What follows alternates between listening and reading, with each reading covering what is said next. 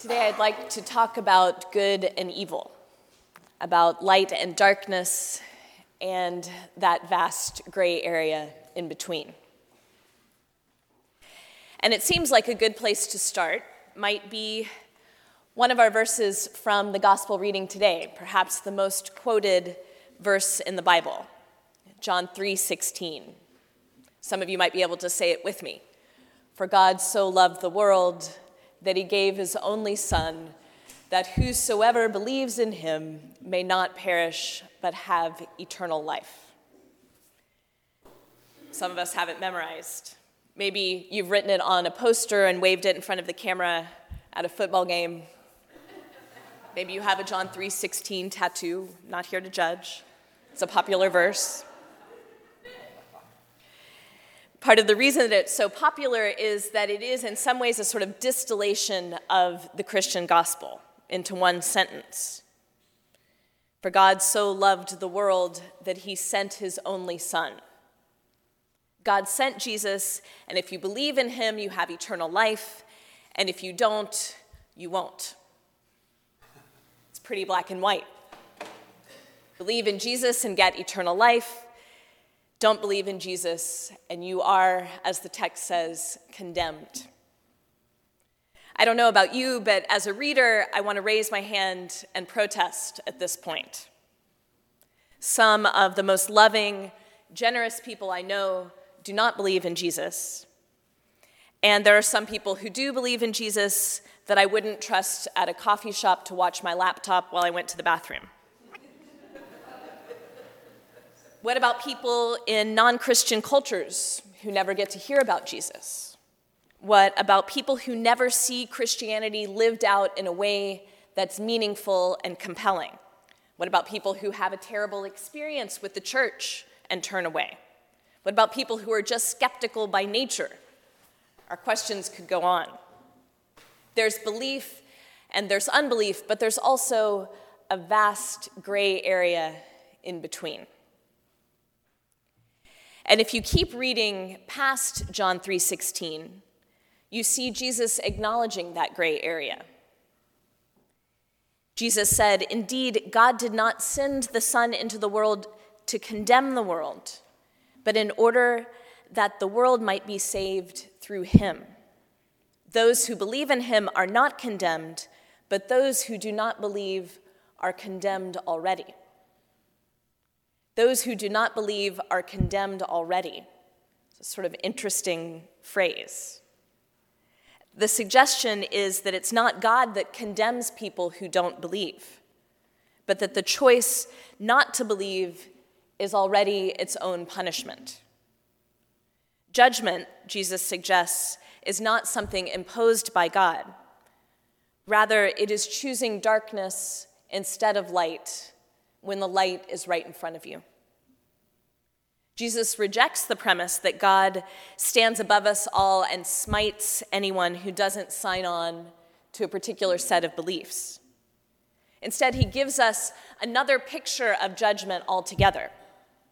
He suggests that to be human is to live in a world where light and darkness exist side by side. At every moment, we have a choice. We can believe and seek the light, which is Christ, or we can stay in darkness. And there's an appeal to darkness, because in darkness no one can see us, and we can't see ourselves. We don't have to face our own selfishness, our own stuff. We can keep doing things the way we've always done them and not face our need to change. It's pretty easy to love the darkness. But the light has come into the world, and at any time, at any moment, we can choose to seek the light instead of the darkness. And it's not an easy choice, because if we step into the light, we have to be seen and be seen clearly. And that's not always a comforting thing. We have to face our own need to be transformed.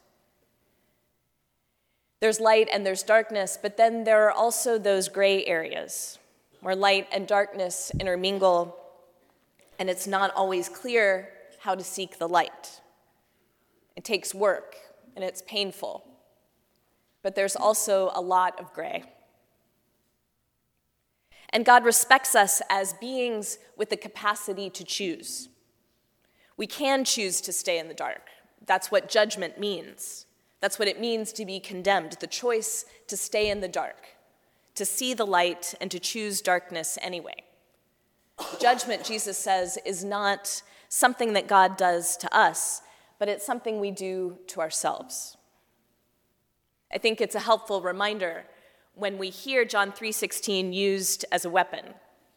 Jesus didn't come into the world to condemn the world, but to save it. As Christians, we affirm that Jesus is the light, that Jesus is love personified. And we can trust that that light of Christ is present also in the gray areas, is present to people whose experience of faith is different than our own, and that the choice between light and darkness might be presented differently to different people, depending on their culture, their experience, their disposition.